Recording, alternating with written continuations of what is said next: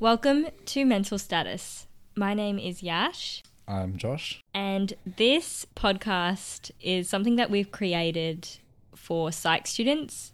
Wait, no, hold up.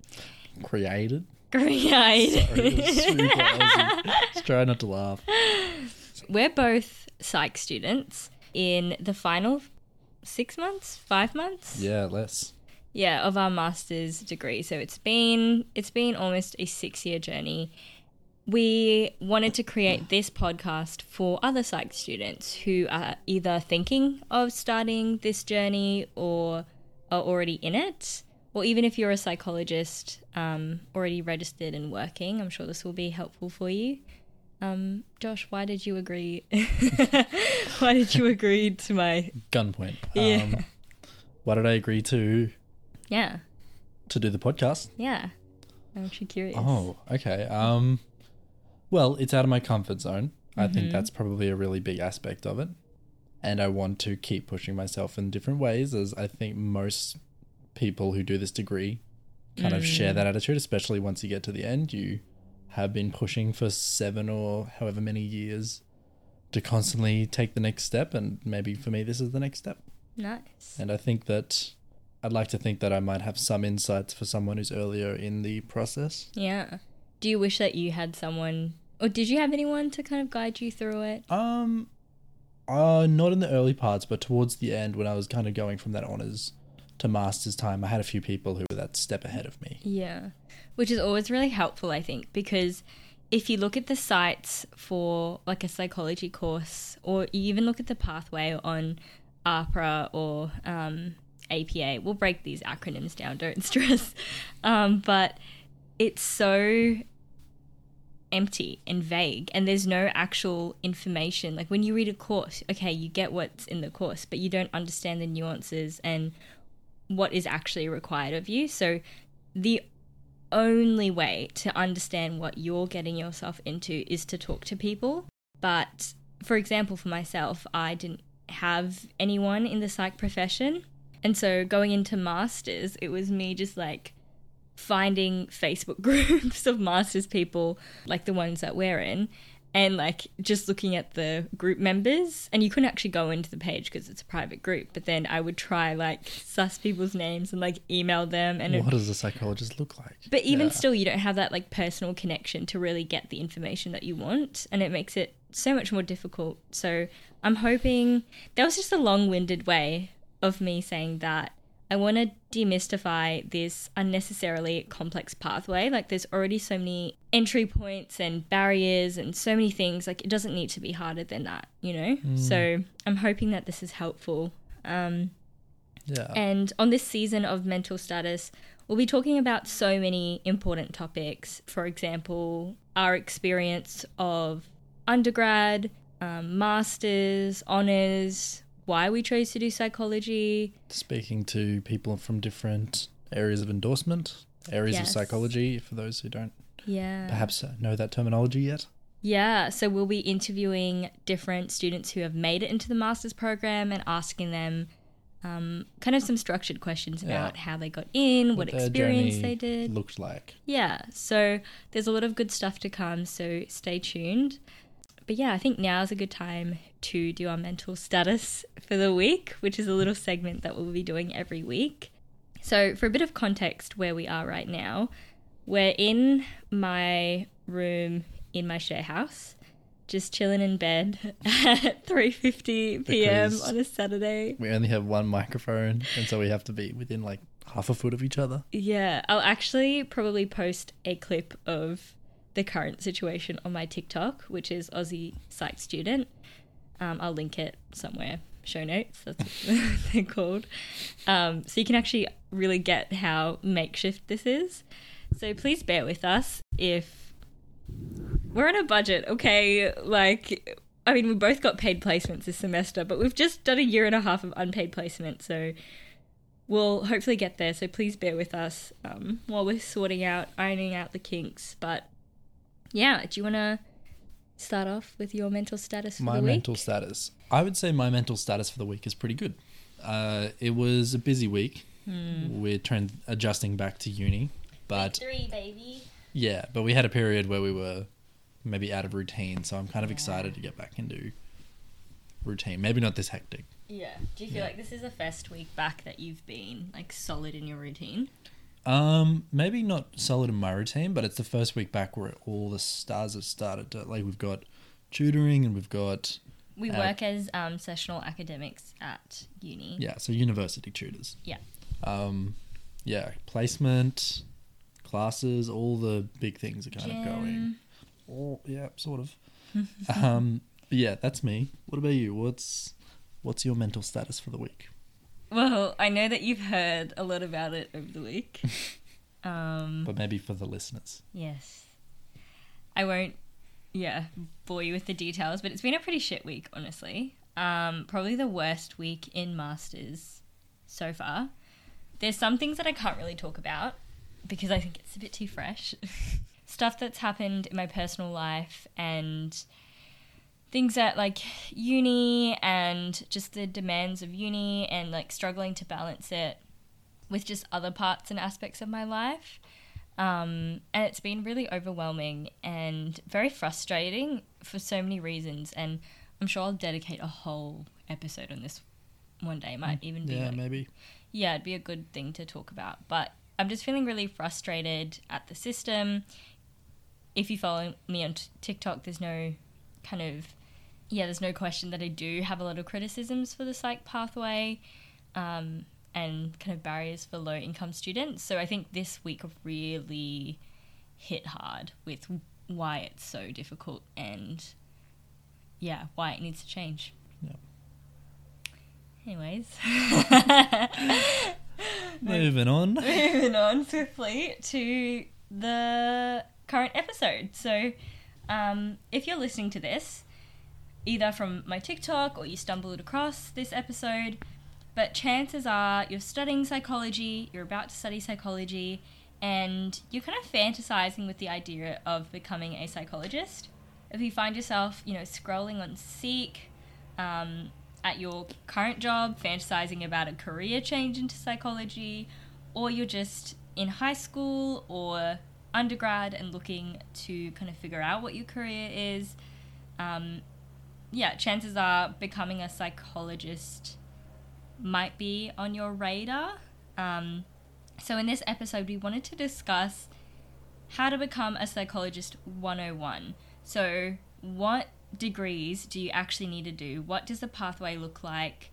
We'll talk about our own experiences with the pathway and share any personal tips or... Yeah, we'll break down what the pathways look like, share our own experiences of these pathways. And like you said, hopefully a little bit of input on the things that might have helped us along the way. Certainly in the grand scheme of things, we'll talk about that, but hopefully there'll be something of value in this episode too. So Josh, reflecting on the past 6.5 years. Many years. That's almost a decade. Okay, don't put it that way, but yeah. Jeez. How would you sum up your experience in this pathway? Okay, I would say that this pathway is long and at times tedious. That's the first thing that comes to my mind. Yeah. But I would also say for the right people, it is very purposeful, or it gave me a lot of purpose. I think about me before, at the very least, before deciding I wanted to try and get to the end of this pathway. For a long time, I was doing it as perhaps a personal interest next to another degree. Once I committed to wanting to do psychology, I definitely felt like I developed more of an identity and more of a sense of purpose around that. So that's the good side of things. Like I said, the bad side of things, or at least the challenging side of things, is that it's brutally long. It's a lot of study, challenges to a lot of my skills that I perhaps don't think I innately have compared to traditional learning methods, deep rote learning. So Were you good at school? I wouldn't say that I was a good school student in What high school. grades did you kind of get in undergrad and high school and stuff? Well, I finished, for anyone who knows the OP system, I finished Yeah. with an OP9, which was the bare minimum to be able to get into psychology. Yeah. So that's not very... But I will say, and I think a lot of people will relate to this, university and school are not the same thing. Yeah. Because compared to school, I agree so much with this. I've completely changed my trajectory. I have done so much better at university than I ever did at school. Yeah. And in fairness, I also know people who did incredibly well at school who didn't love uni. Yeah. So for me, it's been very valuable. I've learnt a lot about myself on the way. Yeah. I've learnt a lot about how I work. It's really interesting. I think that could play a part in... A lot of people feel like they're really smart at school, but when you come to uni, like everyone else is kind of just as smart, and so like grappling with that identity, like change in identity, and it can be really hard to navigate. Like it's just so many more people, so like naturally you won't be the top of your class. And it's a very good point, because I think the further along this course you progress, especially after the undergrad, you do feel like, and it's something which everyone who gets to this stage kind of relates to, that imposter syndrome of everyone in front of you is super smart and you're just trying to trick your way into being there. I used to look at clinical master's students and be like, they're mythical creatures. Like, who the heck gets into those programs? Like they must be, like, insanely, like, smart and just, and now, I know the truth. I'm kidding. Yeah, I thought the only way that, like, I would get into where I am now, because for those who don't know, I am in the final stages of the Master of Clinical Psychology program. Yeah, I remember thinking in honours, I almost had to, like, trick them into thinking I was one of them a little bit. But frankly, I think that's just because it's such a competitive pathway in the later stages. So particularly, first of all, getting into honours, but then also getting into the master's programs. Yeah. That you end up just having to compete at a higher and higher level. Yeah. So like in honours, you are competing with, perhaps a less competitive program. They have a lot more places, but you do have to compete with the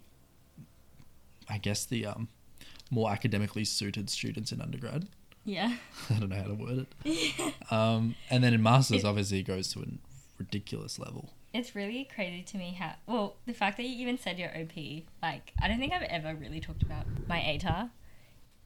Because it's a great ATAR, but I just, in comparison to, like, it just made me feel so dumb. So, like, if you're in Victorian schools, intelligence and doing well in school, it's so valued in what? Oh, I thought you were comparing to Queensland, and just like in Queensland schools, they don't value intelligence. No! I was saying, because I'm Sri Lankan. We value sport. Yeah. I'm Sri Lankan, and so... like in a Sri Lankan family, they really value education. Yeah, I just felt like I did so shit in school. I got an 89.85 ATAR.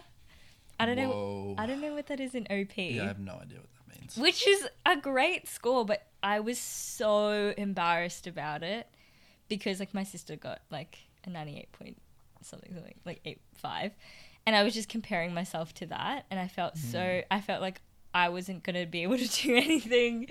Maybe briefly we could talk about, I guess I'm curious to get your opinion then on how important you think it is to be, a brilliant student or an incredibly academically smart person to become a psychologist.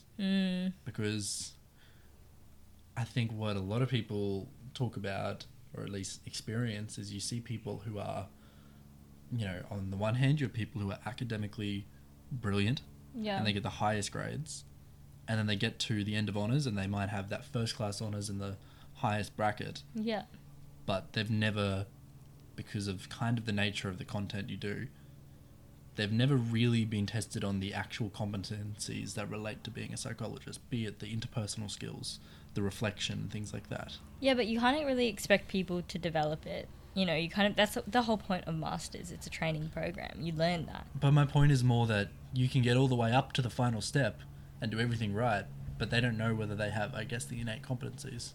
Right. And in the same breath, might have all of the aptitude to be a psychologist, but they don't have those straight high distinction grades. Yeah, it's very weird, interesting how it's set up and how to kind of which students you allow into the master's program.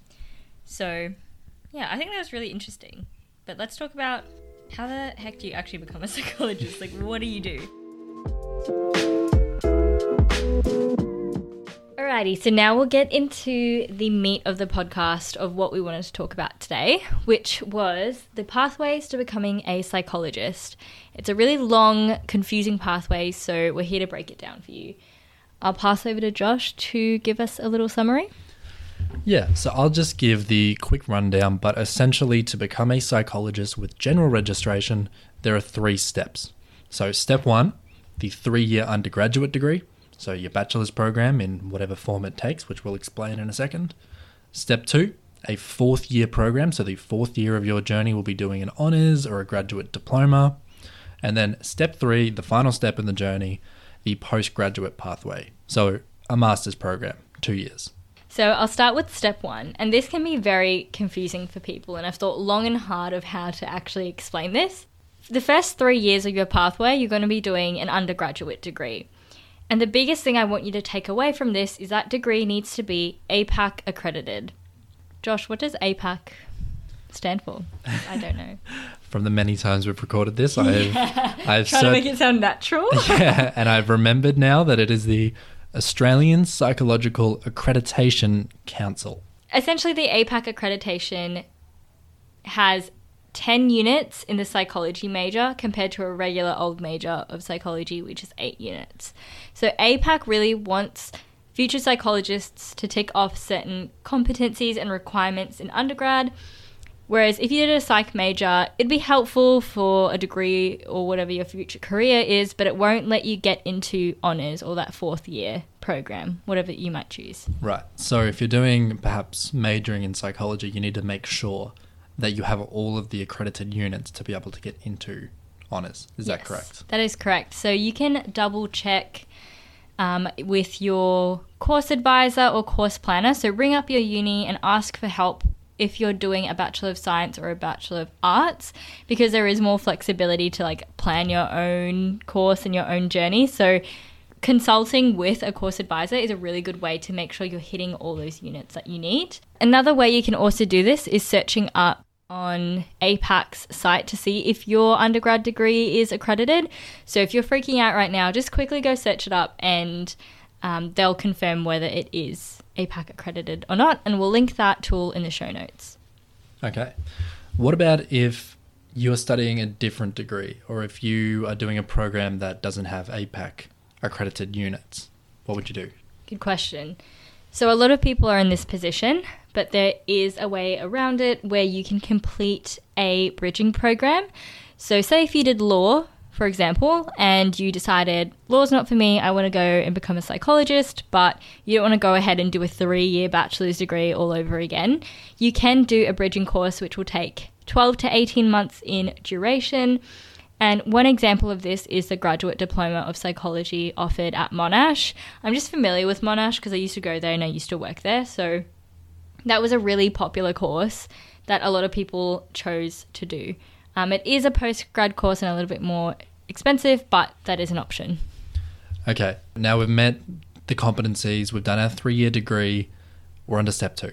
So step 2 is the 4th year of your journey. So this will have a couple of different forms. The most common one, which you'll hear people talking about probably, is an honours. Mm-hmm. So there's a couple of ways this will take shape. Some programs have the honours built into it. I know the UQ program, you do a 4-year undergrad essentially, and you just need to make sure you meet the GPA requirements to continue on, but you don't have to reapply and whatnot. Yeah, that was similar to mine at Monash. When I applied for the program, I applied for a Bachelor of Psychology honours. So I went into it thinking I would just automatically do honours, but I still had to achieve a 70% average across certain units in my 3rd year to get entry into it. But I didn't have to go and apply to a bunch of other unis because I knew if I reach that requirement, I will guarantee get a place in honours. Right. So if that's not you and you're more like me, you'll have to apply separately. So I know I did a 3-year undergraduate degree. At the end of it, No guaranteed entry into a fourth year. You apply to these fourth year honours programs, almost like a standalone program. I think that it was just a GPA requirement to get in. I remember because I was hoping that I could attach a resume or a CV or something to help me out. Thankfully, I was able to get into QUTs. I know some of the GPA requirements at other unis can be quite extreme, like the UQ. To get in as an external person, you needed an extremely good GPA. That's actually a good point. So any uni that has that built-in kind of system, which I did, like honestly, good luck trying to get in from as an external applicant, because they kind of reserve it for students coming out of the Bachelor of Psychology or whatever it might be. Yeah. If you can slide in from externally, you are incredibly impressive. Now, there is another pathway. So if you're not thinking honours, there is the graduate diploma, or more commonly referred to as a grad dip. So an example of this might be a graduate diploma of professional psychology or a graduate diploma advanced. These are a couple of the ones I know of that are out there. It's very confusing with the grad dips because you've got the grad dip bridging program and then you've got 2 grad dips that are the honours programs. So if you're ever confused, just search up the program and it will say whether it is in a fourth year equivalent. If it says fourth year equivalent, you know it's equivalent to honours. Okay, and you might be wondering what the difference is between these programs. There's only one major difference, which is that the honours programs are more commonly government supported. Graduate diploma positions are not, which will make it more expensive. Because it's more expensive, or I should say because honours are cheaper, they are more competitive, which often means that there is a bit higher GPA requirement. So depending on your position, you know, if you're financially constrained, but you're getting a good GPA, try to get into the honours program. If you don't have a great GPA, but you might have the resources to be able to afford to do a graduate diploma or a grad dip, then that can be another pathway you can do. If you're wondering about the differences between these programs, I understand a lot of viewers and a lot of your commenters have been saying that, you know, do the unis prefer one over the other? A lot of people ask me, hey, I got into a grad dip, but I didn't get into honours. Will this affect my employability or my master's application in the future? Short answer, no. We have a mix of people who have done grad dips and honours in our cohort, and no one cares. Yep. They consist of the same competencies. You'll be doing a thesis in both, be doing the same sort of units. In reality, the fact is honours just sounds more prestigious, but once you're finished, no difference. All right, we rambled on that one a little bit, but step 3 of the pathway, the postgraduate pathway. Yes, so finally you made it to the end of the journey to become a generally registered psychologist. In your research, you might have come across 5+1, 4+2, masters, and it's all very confusing. But essentially, there are 2 pathways that you can do now. The first one is the one that Josh and I are doing, which is the 2 years masters by coursework, which is essentially a full-time masters that you do a split of practical placement component and also assignments and things that you're used to in undergrad. Right. So across the 2 years, the university work and the work as a provisional psychologist is intertwined. Yeah. So for all 4 semesters that you're doing it, you'll be doing both.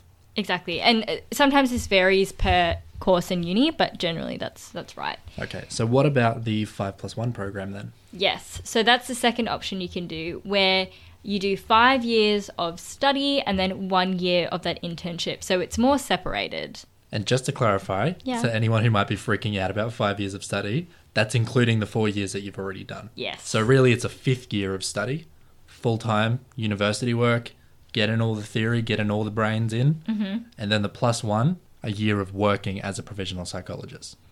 One thing which may be worth noting if you are considering doing the 5+1 pathway is that you will have to pass the National Psychology exam. So for those who don't know, that's essentially a major exam at the end of your pathway, testing your knowledge, making sure that you're competent. It's a requirement for those doing the 5+1, but it's not a requirement for those in the regular master's programs. Some people may have heard the 4+2 pathway. Essentially, you don't need to worry about that anymore because they have phased it out. So you no longer can do the 4+2 pathway. I know it sounds like masters because technically it's 4 years plus 2 years. Yeah. But essentially any number after the plus, so any +1, +2, refers to practical experience on its own. Whereas, in the past when it was available, that meant 4 years uni plus 2 years of working. In the 5+1 program, 5 years uni plus 1 year of working. Anything after the plus is working as a provisional or a supervised provisional psychologist. Cool. And we kind of added in a bonus step here. For those who might be listening and going, I want to become a clinical psychologist, or I want to be a forensic psychologist or an ed dev psychologist, you will need to do some additional steps, but don't worry, it's not quite as strenuous, I don't think, as the university programs. To be able to get these qualifications, you need to do a registrar in that area of endorsement. So essentially that means you will be a general psychologist, but you'll be getting supervision by someone in that area, in that specialty, while you're working, while you're getting paid, that extra bit of supervision. And at the end of it, assuming all goes well and you meet your hours requirements and your supervision requirements, you'll receive that area of endorsement. So for myself, I'm studying a Master of Clinical Psychology. At the end of this, I'll be doing a clinical registrar program. I'll receive supervision for that. And 2 years after working and getting all my hours met, that will make me a clinical psychologist. So you have to do technically 8 years of study and work to get the title of a clinical psychologist. Is that right? That is right. Don't remind me. And we just wanted to touch on international students. So essentially, the pathway looks essentially the same for you, but there are those additional English language proficiency tests that you have to do. And also, if you're someone who has become qualified as a psychologist or have done study in psychology in a different country, I would highly recommend sending your qualifications and or licenses to APS, and they can review your qualifications and let you know if you need to do further study to meet the requirements in Australia or if you can practice. But it's very case by case, so I would highly recommend submitting an application with the APS, right, which is also known as the Australian Psychological Society. Nailed it. Yeah? Okay, so essentially, same pathway exists for international students. There's just those additional requirements that they may have to meet. All right, so are you happy to leave it there? I think that's probably information overload for them. It is a lot of information, and we'll link some things in the show notes that might be helpful, a more visual kind of aid to explain that. We know that this was quite an information-heavy sort of, last 10 or however many minutes, but we'll have some other episodes, I think, which might be reflecting a bit more on personal experience and study tips and more of the personal insights of ours from that. But we thought to start with, we'd lay the foundation for what's involved. Exactly. So thank you so much for listening, and we hope to see you next time. All right. Bye.